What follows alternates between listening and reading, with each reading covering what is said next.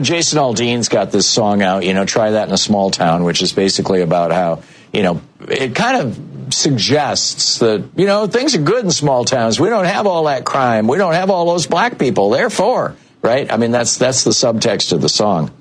So the Center for Disease Control, did some number crunching, and this is what they came up with. Rural white people who live in red counties in red states are 1.9 times more likely to be murdered and 2.4 times more likely to be killed by law enforcement and 2.6 times more likely to die by guns than white people living in big city blue counties in blue states run by Democrats. It's incredible. The FBI data covered the first quarter of 2023, covering 214 cities. Of the 15 cities with the highest rates of violent crime, 8 are in Republican states. California has only 1 city in the top violence category. 9 of the 15 cities in the highest murder rates are in Republican states. Only 3 are in Democratic states.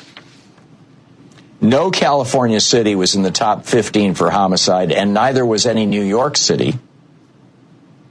For gun deaths overall, 7 of the 15 worst cities are in Republican states. Only 2 are in Democratic states. The rest are in states that have mixed control.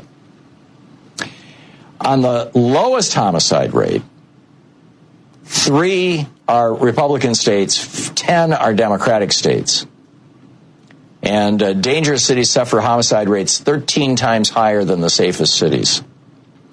All of the 15 safest cities from gun killings are in Democratic states, with shooting death levels less than 1/5 of those in the most dangerous cities.